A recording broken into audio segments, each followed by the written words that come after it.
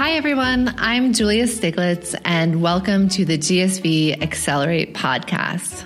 Today, I'm speaking with Ashu Desai, the co-founder of Make School, which recently began offering an applied bachelor's degree in computer science through a partnership with Dominican University. In this podcast, we'll hear how Make School was founded, why Ashu decided it was important for his students to be able to offer them an undergraduate degree, and what Ashu thinks the higher education landscape will look like as we head into the future. I really enjoyed chatting with Ashu, and I hope you enjoy this conversation as well. Ashu, thank you so much for being here with me today. Thanks for having me. On this rainy San Francisco Wednesday. Awesome. So I'd love to just dive right in and hear a little bit about your background and what inspired you to start Make School. Sure. So the story dates back to when I was in high school. When I was 16, I was taking computer science classes, and summer spent time learning how to build my own iPhone apps. The iPhone had just come out and was really excited about exploring this technology. I think one thing that was unique about that is that the iPhone was a really tangible platform for apps to be created and shared with other people. And so I really fell in love with this idea of using computer science as a tool to get some sort of software or some sort of product in the hands of whether it's my friends or people in a broader audience. So it really shaped that experience of having built this app when I was 16 and ended up selling about 50,000 copies in the App Store, and really shaped what I was looking to get out of my education. Suddenly, things like getting a good grade on a test or getting a good grade on a paper didn't really feel like it had nearly as much meaning as building something that touches people's lives in some way, shape, or form. And it was a simple product. It was a game. It was nothing too complicated. But what was it called? It was called Helicopter. It was still just enough exposure of getting that kind of hook of, hey, I can build things that matter beyond this little bubble of school that I'm living in. And so that led me to become really passionate about computer science, and I ended up going to UCLA for a year to study computer science, and felt quite frustrated with my education there.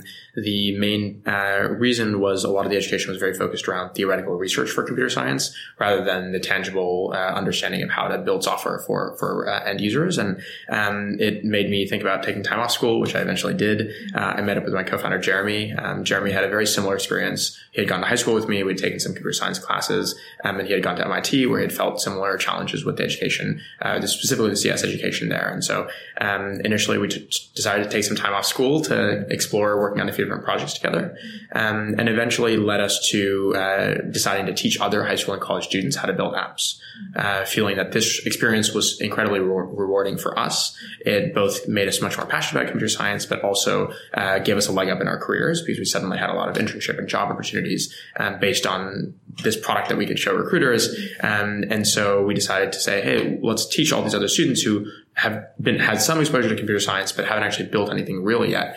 So let's provide that practical experience for them. So that started as teaching a class at our old high school of 12 students, teaching them how to build apps. Then that first summer, we had invited about 30 high school students into our living room, and they were all working on building products. At the time, we had some online content that we had put. The students would sit there and they would go through the online content. The first half of the program, they would clone existing apps like Angry Birds or Conway Saving My Life. And then the second half of the program, they would build their own original project. And the way the education worked is anytime they got stuck, they would raise their hand. Jeremy and I would come and help them. So a really high focus on this kind of flipped classroom, one-on-one mentorship, even from back then. And the goal of this summer was to get all the students to have an app on the App Store built and shipped. And so that was the iteration of education we started with, which was really focused on supplementing the liberal arts and theoretical CS education you get in college with a more practical lens. And that was what we thought we were going to be building for a while. But I'm curious, like, what was your parents' reaction when you told them you weren't going to go back to UCLA, that you were going to teach high school students to code? Yeah, I think there were mixed emotions there. They had seen me having some success in high school with the app that I had built. And so, I guess I had some confidence that I'd be able to do something, or I would eventually do something in this field, in this domain. They always saw me as a student who didn't totally fit into the traditional education system. So I think I wouldn't say they were surprised by it. And ultimately they were supportive, but definitely continued to get questions from my mom for quite a while after I left school about when I'm going to go back and whether I'm going to get my degree. For so many families and communities, and especially for my mom, it really was an insurance policy for for guaranteeing that I would be able to work at a great company and have a great job if I had that degree. And me choosing not to have that definitely created some stress and anxiety for her in terms of wondering what would happen with her son's career rather than having a bit more certainty there. But you pursued it anyway. Yes. And so when did it shift from being the sort of after school activity with high school students to being really an alternative to college? The first summer program we ran was in 2012. We continued to run summer programs for the next few years and scaled those up to a few hundred students in a few different cities.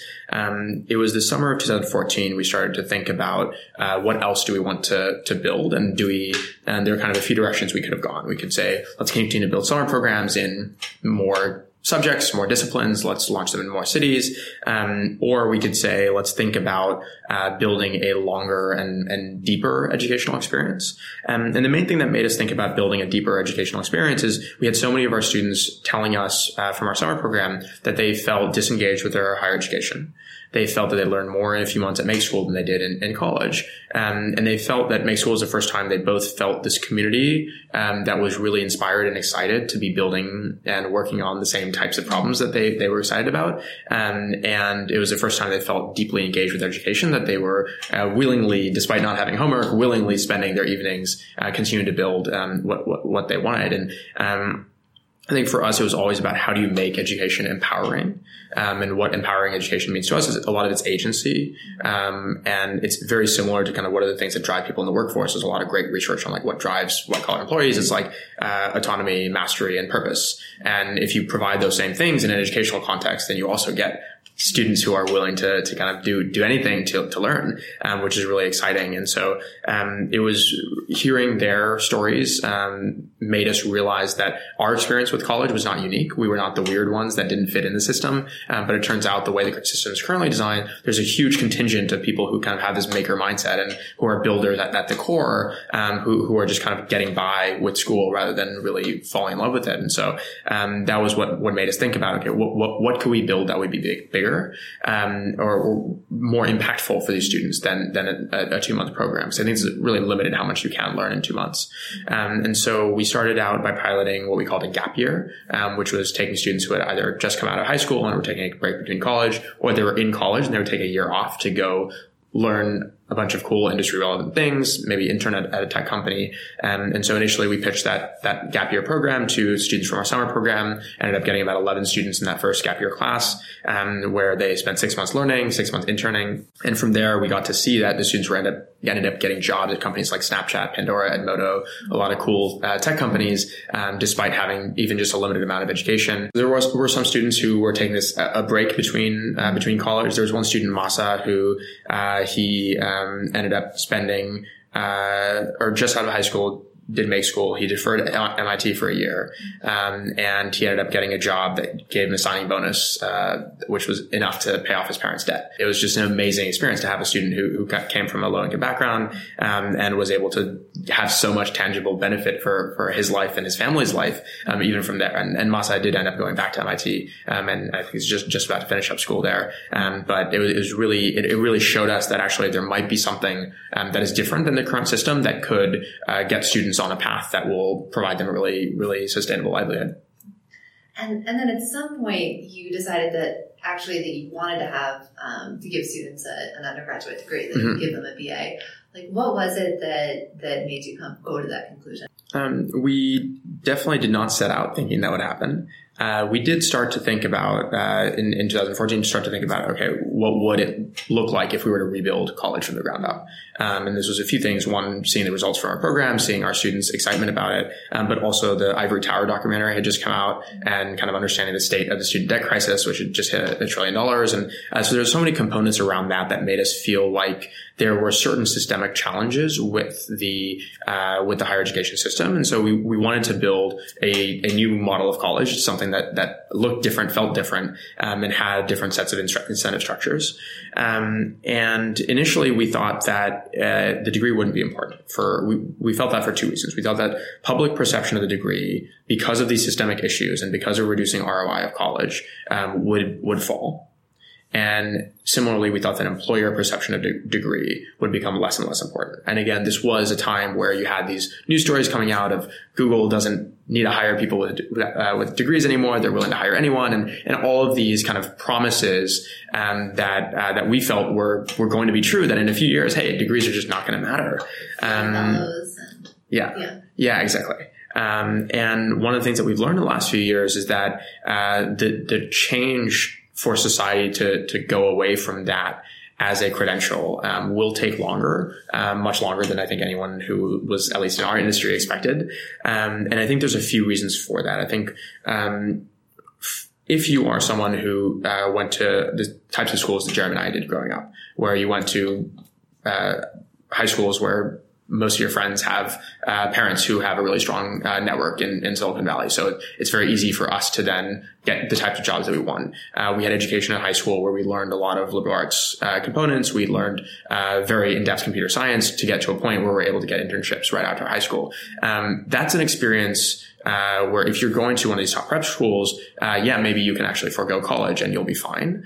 Most of the country's not like that. And especially when it comes to students who are from low-income backgrounds or backgrounds that are underrepresented in tech. And they're already struggling to break into these industries because these industries, I mean, the cards are just stacked against them in so many ways. And so for those students to claim that they don't need a degree to succeed in life is like a really tough sell. And it may actually not be the right thing to be telling them. Because for most students, I mean, especially as a young startup college, you can't bet that the brand name of that college is going to be around for hundreds of years. But you do know that a piece of paper will mean something. And so for those demographics, we started to realize that it was much more important than we had initially thought. Maybe not for the students, but even for their families or their communities or whoever might be. And also on the employer side, we found it actually to be quite slow to change, where you do have more companies today than there were a few years ago who are hiring students without a degree. But they're doing so and still requiring people to have experience in some way, shape, or form of having an internship somewhere or maybe having a lot of open source projects that they've worked on and built. And so it's companies are willing to hire people without a degree, but the threshold and the bar is much higher than if they're hiring people with a degree. And companies' hiring process are still filtering folks with degrees. They're still looking at what schools do they go to, and they're using that as a quick way to filter out resumes. And even a place like Google, who was willing to hire one of our students without a degree, our students can't apply for their internship program. They can only apply for full-time jobs at Google because of, again, it's just kind of a baked-in HR process that nobody really has incentive to change because it's just a hard system to change. And so, those were some of the core reasons why we thought that becoming degree granting was critical. You touched on student debt, which from 2003, student debt was $240 billion. And 2018, it was $1.4 trillion. Yeah. And this is clearly something that was on your mind as you designed Make School. Can you talk a little bit about some of the design decisions that you made with student debt in mind? Yeah. So we started using income share agreements, or an early form of them, back in 2014 when we launched this longer form program. The initial intent there was we were just piloting this new thing, and we wanted to figure out a way to offer students a value prop that they basically couldn't refuse. It was like so too good to be true almost. And so the way we pitched it to them was they would study for 6 months. They would then intern for 6 months, and whatever they made during the internship, they would then pay back for their tuition. And at that time, we had a house in Palo Alto that we were going to put them up in as well. So it was like they basically pay nothing for the year. They get this great learning experience and this great internship experience.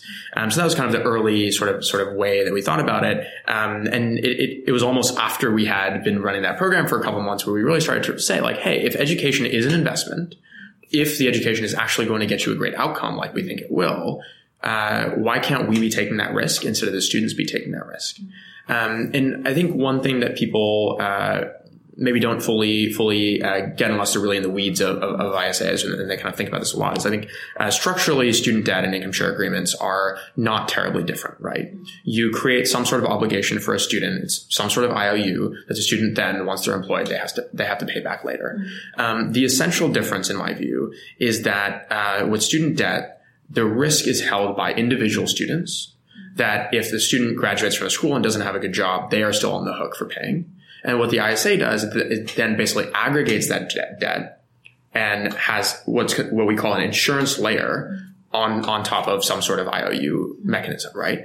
And we see like the way the world is moving in finance, not just in student debt, but in like healthcare, right? What do? We pay into an insurance policy a little bit so that if we go to the hospital and have like $10,000 of bills, we're not paying that out of pocket, instead the insurance company is paying it. And so with the insurance, like what insurance in general as a concept is let's aggregate risk from all these different people, make it more humane for people to be taking some sort of debt or some sort of risk, because they won't be on the hook for everything. And this collection of people or this collection of individuals is then paying a little bit extra in order to cover that base. And so ISAs are basically similar, where the collection of students, your cohort, will basically say, we're going to be paying this much for the education, and we know that some of that money is then being parked aside for an insurance policy to make sure that no student is ever stuck with a really bad outcome and having a huge amount of debt.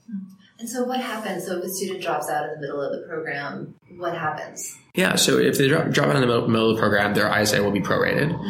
Let's say there's a couple of reasons students leave mid-program. Sometimes they go to get a job, in which case that's a great outcome. Then if they're making over $60,000 a year, they'll then pay back for their prorated amount. If they leave and they don't have a job, then the students are in deferment, so they don't have to pay back on the ISA. And after a certain period of time, that deferment will basically expire their contract. So if there's a certain sort of number of months that there's a grace period, and once that grace period ends, then they basically no longer have obligation for that. And so there's sort of a few scenarios that can happen. You can have students who leaves Make School, gets a job immediately, they pay back. That's kind of a normal performing student, right? You have a student who leaves, they go study elsewhere for a year, or they do something else. They then continue to defer until they start making that money, or over $60K a year, and then they pay back. Or there's a student who leaves Make School, never gets employed, or never starts making over $60K a year, and they never have to pay. And are the majority of students choosing that option? Because I know you still offer both options, right? And then students choose whether they want to opt into the ISA. Yeah. 90% of students take ISA. Yeah. Yeah.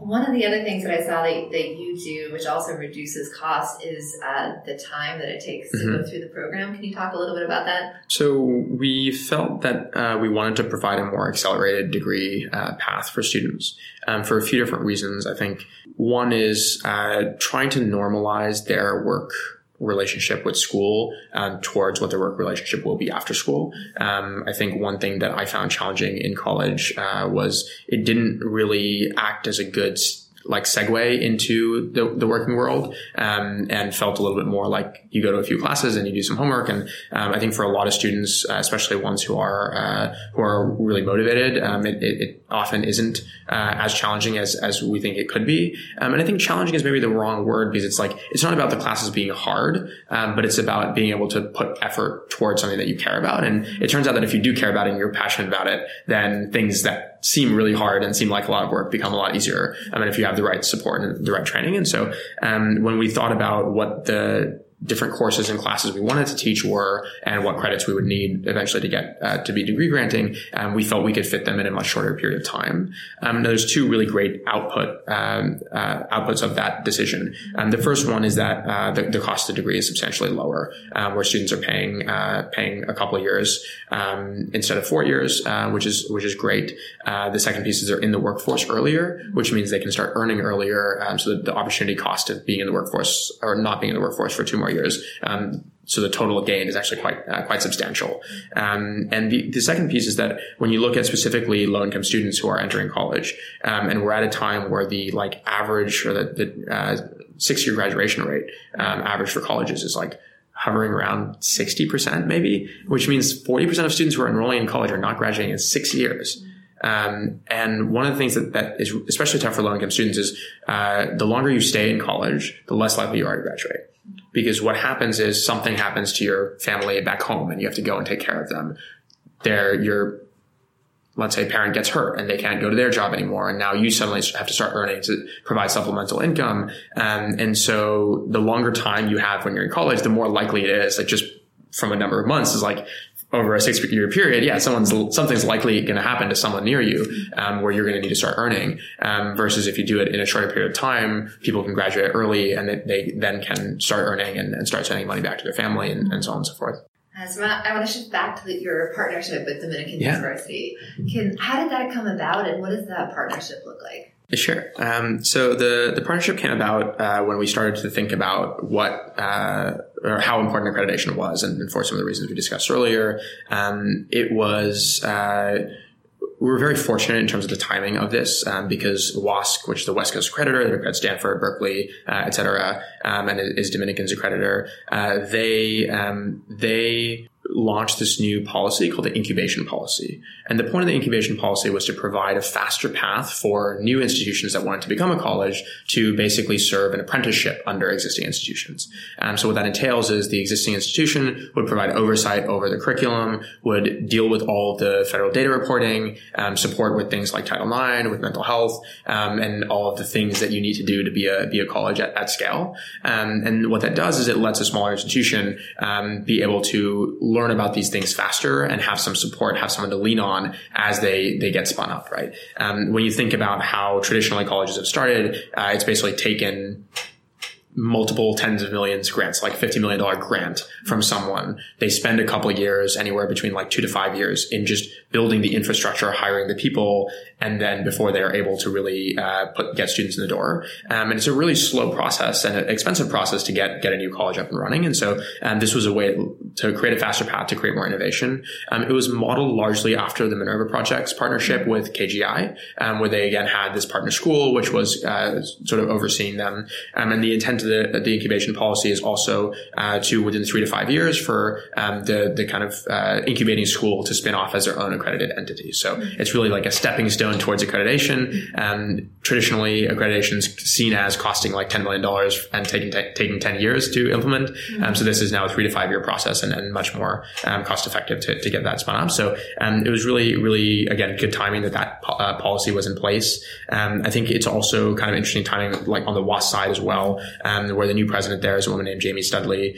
She came from the Obama administration, where her and Ted Mitchell were pushing really strong reform on higher ed around focus on outcomes and really ensuring that was a priority for schools, but found a lot of pushback, both from institutions as well as accreditors, in the policies they were trying to push. And so she joined WASC as the president after her term at the Obama administration. And so really, I think the right people happened to fall into place on the accreditor side. We talked to a few schools, met with Mary Marcy, who's the president of Dominican, and she's just phenomenal. I mean, she's so forward thinking, has a really great understanding, both great vision for Dominican as an institution, really trying to push stronger innovation, trying to push stronger into 21st century skills, trying to strike a better balance rather than this kind of false choice between liberal arts courses and a more career focused degree. It doesn't have to be either or, but so she's been doing a lot of work in terms of getting her students at Dominican as well, really supported in those areas. And so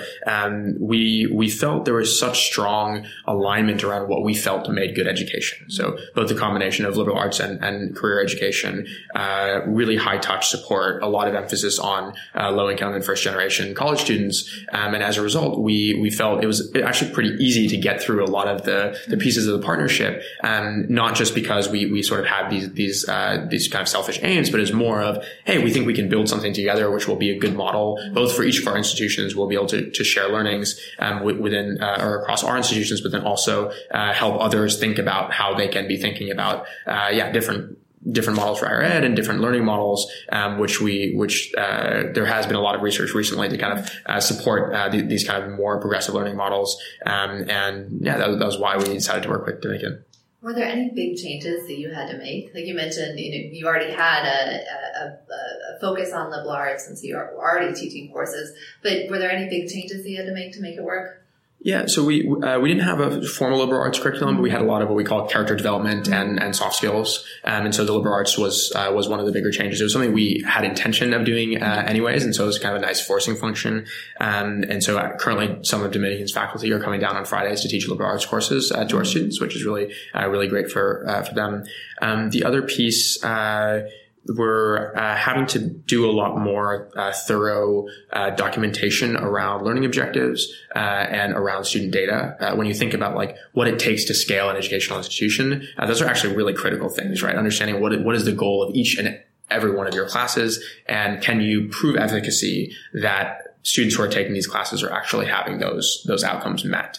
And so it's really helping us rethink, and obviously through our lens rather than the traditional lens, these questions that have been put in place by accreditors and by the federal government to ensure that these systems can scale well and serve lots of students effectively. And so I would say that all of these changes that we've had to make are things that we find are wholly positive. I mean, it definitely introduces steps that make us do more work and make us have to move more slowly in certain areas, but actually that may not be a terrible thing when you have such an important time in these students' lives in your hands. And so there were a lot of things that people consider as sort of accreditor requirements, which aren't really the case. So things like having only PhDs teaching, that's actually not a requirement. You need well-credentialed staff, and you need to prove that based on what you are teaching, the content of what you're teaching, the instructors and the professors have alignment with that. And so because we are a more career-focused program, our instructors coming from industry and having certain credentials there can work in lieu of having a PhD, since that's less relevant since we're not a research institution. So those are the kinds of things that, like, when we first went into the accreditation process, we thought that it would be a lot harder and there would be a lot of other things we'd have to do. But the reality is the accreditor and Dominican have both been really willing to work with us and really willing to kind of invest, cautiously invest and thoughtfully invest in what is really a very new model for higher ed.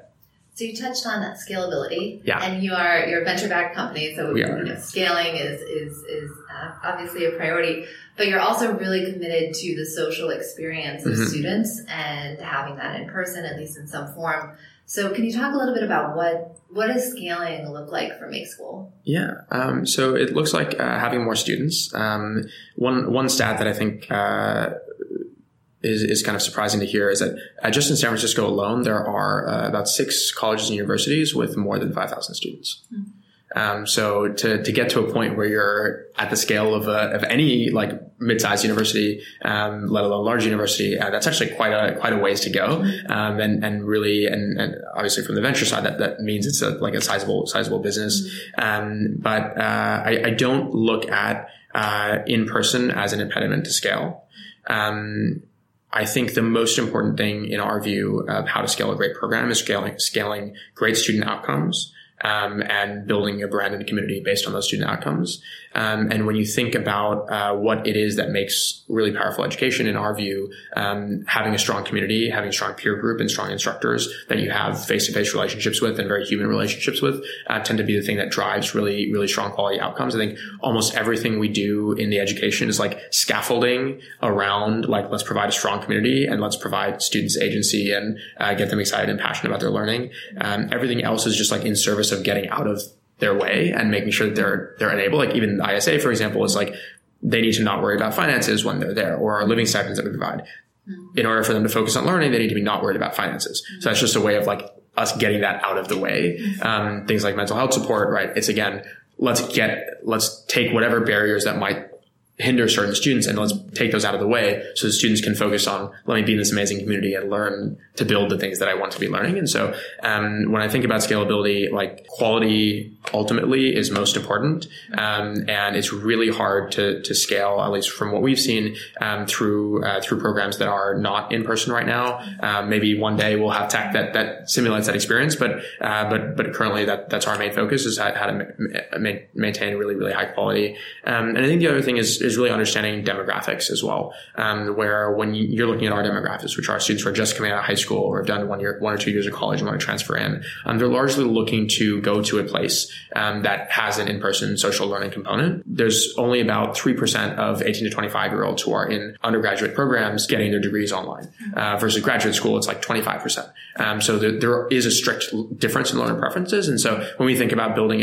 a kind of a larger organization, we really want to make sure that we are building a product that appeals to the core of the demographic that we're targeting. And I don't think the online sort of technology is a limiting factor for it only being 3%. I think it's really because that's what the learners want, and that's what ends up getting the best outcomes. So what types of outcomes are you getting? Like 4 years in, where you've had a few cohorts of students that have completed the programs, what are you seeing in terms of impact and outcomes? Yeah, so we're starting to see a broad spectrum of employers looking to hire from our program. We've had any of the kind of top 4 tech companies. We've had students hired there. The largest or most number of students work at Facebook, Google, Apple, and Yelp are the kind of top employers right now. There's a lot of other kind of VC-funded companies that are also hiring out of the program. We recently had 3 students placed at Chan Zuckerberg Initiative, which was really cool. And usually they're going for jobs that the other folks who are in these kind of internship programs are usually coming out of Stanford, UC Berkeley, and so on and so forth. There seems to be quite a large range of students or companies that are interested in the program. Not every student is getting one of those top quality outcomes or top sort of big company outcomes. A lot of them are working at smaller startups, either because they want to or because that's what's available to them. Generally, we're seeing about a $95K average salary for the students, which is pretty good, especially since a lot of the students are coming from family backgrounds where their families are making less than $60K or $50K a year, which is really exciting to kind of think about that generational jump. I'm curious, who is the typical Make School student, if there is one? Like who's a student that is really excited about joining the program and why? Yeah, there's kind of 2 criteria we use for admission. So we don't look at SAT scores, we don't look at GPA, and instead we look at aptitude for computer science. So they must have some exposure to CS and tech. Maybe they've taken an online course at Code Academy, or they've taken a class in their high school. But because you can't transfer into being a different major when you're at Make School, we have to know that you're ready and you want to have a career in tech. The second piece is we look for evidence of sustained work ethic. So it's usually shown outside of school. So you could show that, hey, I got good grades and this proves that I can work hard. But usually it's folks who have some project outside of it. Either they've built an app on their free time, or they've volunteered at some nonprofit for a long time, or they've helped their friend start a small business. There's all sorts of ways that they can evidence that they can commit to certain projects and work really hard on them. And it's usually folks who have some sort of interest in output or outcome, right? They're not going through the motions of doing school because they're told to, but rather they're choosing a project that they're really passionate about, that they care about the end result. And because of that, we tend to get a lot of students who are interested in creating some sort of social impact. We try to appeal to a very diverse student body or student demographic. We have currently about 40% of the students are underrepresented students of color. Only about 26% are women. And that's a stat that we really want to improve over time, and it has been improving a little bit, but definitely some work there. So we would like to have demographics that look like the country, or look like that kind of young age band of the country. And a lot of the things that we do in terms of like not looking at SAT scores and GPAs as well as ISAs are definitely ways to try to make it more inclusive to more types of people who want to use computer science as a tool to create very positive change in the world. So I read a blog post that you wrote, I think about a year ago, in which you did a really nice job segmenting the post-secondary market. And in the blog post, it was very clear that you're targeting the largest segment within that market, the sort of traditional bachelor's degree student. Why aren't more startups focused in that area? I think it's really hard. I think you have to build a much more full stack solution for those students, where if you're, let's take boot camps as an example, a lot of the students who are in boot camps, I think it's something like 80% of them already have college degrees. So that means they've learned a lot around time management. They've learned a lot around how to deal with themselves and their emotions. They've learned a lot about communication. And there's less, both from the education side as well as the student support side. When you're taking students who are 18, or 17, 18, 19, who are coming into the program, there's a lot more support you have to give students who are living on their own for the first time. And both in terms of understanding like how they can live on their own, how they can eat on their own, how they can support their own mental health. And I think those are that's a pretty hard challenge. I think, again, these learners prefer a very concrete in-person environment, which means having some sort of dorms, having a building that they're coming into every day. Yeah, I think those are things that tend to be more challenging. needing, in order to kind of penetrate more of the market, you really need to be degree granting. And if that's the case, there's this entire accreditation hurdle that you have to go through. And so I think there's a lot of value in people targeting different segments of the market as well. That's super needed, especially as we're starting to see automation take more and more careers. So I in some ways, I feel that's kind of the harder thing to do, where you're taking students who are adults who have spent their entire world thinking in a certain mindset and kind of shifting their mindset. And at least from an educational standpoint, from the infrastructure standpoint, it's a little harder to do what we're doing. But what I think it does is it helps us fill the room with this community of like really passionate, really motivated and energized students which makes the learning part a little bit easier.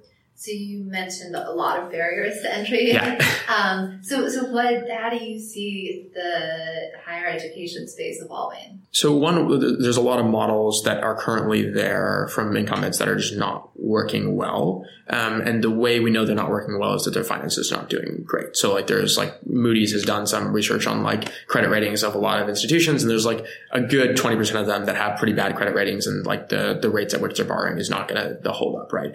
So there's a few different options of like what happens, right? Because you have 20 million college students, right? And then you have 20% of the colleges are kind of at risk, which is generally, even if you ask university presidents, they'll kind of agree with that sentiment. So of those 20% of the colleges that are at risk, so then you're talking about like millions of students who are, they need to be supported somehow. And so there's a few things that could happen, right? One is the institutions that are at risk start to be willing to take more chances in terms of how they're going to be shifting and be a little more radical with those shifts in order to continue to survive. So that we've seen that in other industries as well. So that will probably happen to some degree. I think there's a lot of value in that option, because then you don't kind of wrench out some of the existing systems and you don't leave a lot of students in the lurch. And if these new systems can work well and there's good inspiration for it, and I think we can definitely be one of the inspirations for it, I think that could be a really, really great thing. Another thing that's happening is you're seeing consolidation of universities, where you're having universities kind of merge, especially that are in a certain location. One thing that happened in the last like 30, 40 years is every university tried to do everything. So now you have these schools that are trying to have 200 degrees, when they probably should focus on the ones that they're doing really well. And so one of the things that consolidation, especially geographic consolidation, enables is if you have like one small town or a small area, which has like 3 colleges nearby, if you do consolidate them, you can kind of have one end up being the College of Engineering, or one being the College of Liberal Arts, and one being the College of something else. And I think that kind of thing can drive a lot of efficiencies and help a lot of the challenges that folks are having. And I think that works better psychologically for the boards and the kind of leadership of those organizations, because they feel like we're still serving students through that. If they have sort of a partner or a sort of separate college that's kind of attached, and is still serving them. And then I think there will be some new entrants as well. I would hope so. The accreditation process we went through, there's still a lot of external dependence on it, in the sense that like we had to be around for a while to have enough data and evidence to show that this was a good enough program to get accredited. We also had to have Dominican as a partner, and without Dominican, this whole thing would have fallen apart. And so, finding other schools that are as progressive thinking, and are doing it for the right reasons, not the wrong reasons, right? If there was a school, for example, that was like failing, and then they're trying to do some sort of partnership to save themselves, like, that's a bit more of a question mark. In Dominican's case, they're growing, their enrollment is growing, and they're kind of on an upward trajectory. And so for them, this was more values alignment. It wasn't like, hey, we're struggling, we got to figure this out. And so, I think hopefully there are more schools who, even if they're doing well, are willing to think about these other kinds of things. And the other thing that I think will happen on like a 10, 20 year time frame, is rethinking accreditation standards, with more emphasis on outcomes. And if there is some new path or new accreditor that's like the kind of outcomes focused accreditor, that could be another way that new entrants enter that segment of the market as well. So my final question, we have a lot of listeners who are just starting out in ed tech, or starting new education ventures, or thinking about starting education ventures. What advice would you give them? What advice do you wish you had 4 years ago? One thing that I've learned about education, which is really tough, is it takes decades to change consumer behavior. And when you compare markets like China, for example, where there's a huge amount of consumer spend on supplementary education services, there are these like amazing companies being born in like test prep and after school programs and so on and so forth. Versus in the US, there's like this really weird curve of consumer spending on education where basically early childhood education, there's a huge amount of spending. And then like somewhere around like third grade, it drops off to like almost nothing outside of maybe private schools. And then in around late 10th grade and 11th grade, it kind of spikes up again for SAT testing and all these other pieces. And then there's like, once you graduate from college, people just don't spend money on education anymore. So it's like a kind of this weird, like the way the US thinks about education is like, get it when you're really young, get it when you're in college, and then that's it. And that is, although that is the wrong model, it's unclear that will change anytime soon. Because again, it's a lot about the cultural baggage, which takes decades to do. And so, I would say there are kind of three areas that are, the most interesting, to kind of target. One is early childhood education, especially increasing accessibility for that to students who don't have access to paying $30,000 a year for a preschool, or private schools, especially in areas like New York and San Francisco. So that's a very interesting one. What are ways that we can have more in-home learning tools for students? There seems to be enough sort of consumer spend there to actually prop up good companies. College is another kind of big one, right? There's a lot of emphasis on alternative education programs for coding and for computer science, but that's a small fraction, even in the Bay Area. That's like 10% of jobs or something like that. And so there's a huge other industries where this type of education, these types of innovation will be important. And the third area is that I'm also excited about is corporate learning. I have a vision that at some point we should have an education insurance, similar to you have a health insurance, where every company will be paying $300 a month for each of their students to be learning something. Either they can get a huge discount on courses that are directly relevant to their job, or a smaller discount for courses that are not. And I think that shifting the burden of payment from the consumers to employers, especially in such a competitive landscape where employers need to attract really great talent and retain and develop really great talent. I think that's another interesting opportunity. So those are kind of the three areas where I would probably look to focus. Ashu, thank you so much. I could talk to you all day about this stuff. This was awesome. And yeah, thank you and congratulations on all of the success that you've had with Make School and the impact that you're having on students and how you're pushing the broader sector. Thanks for having me. Thanks.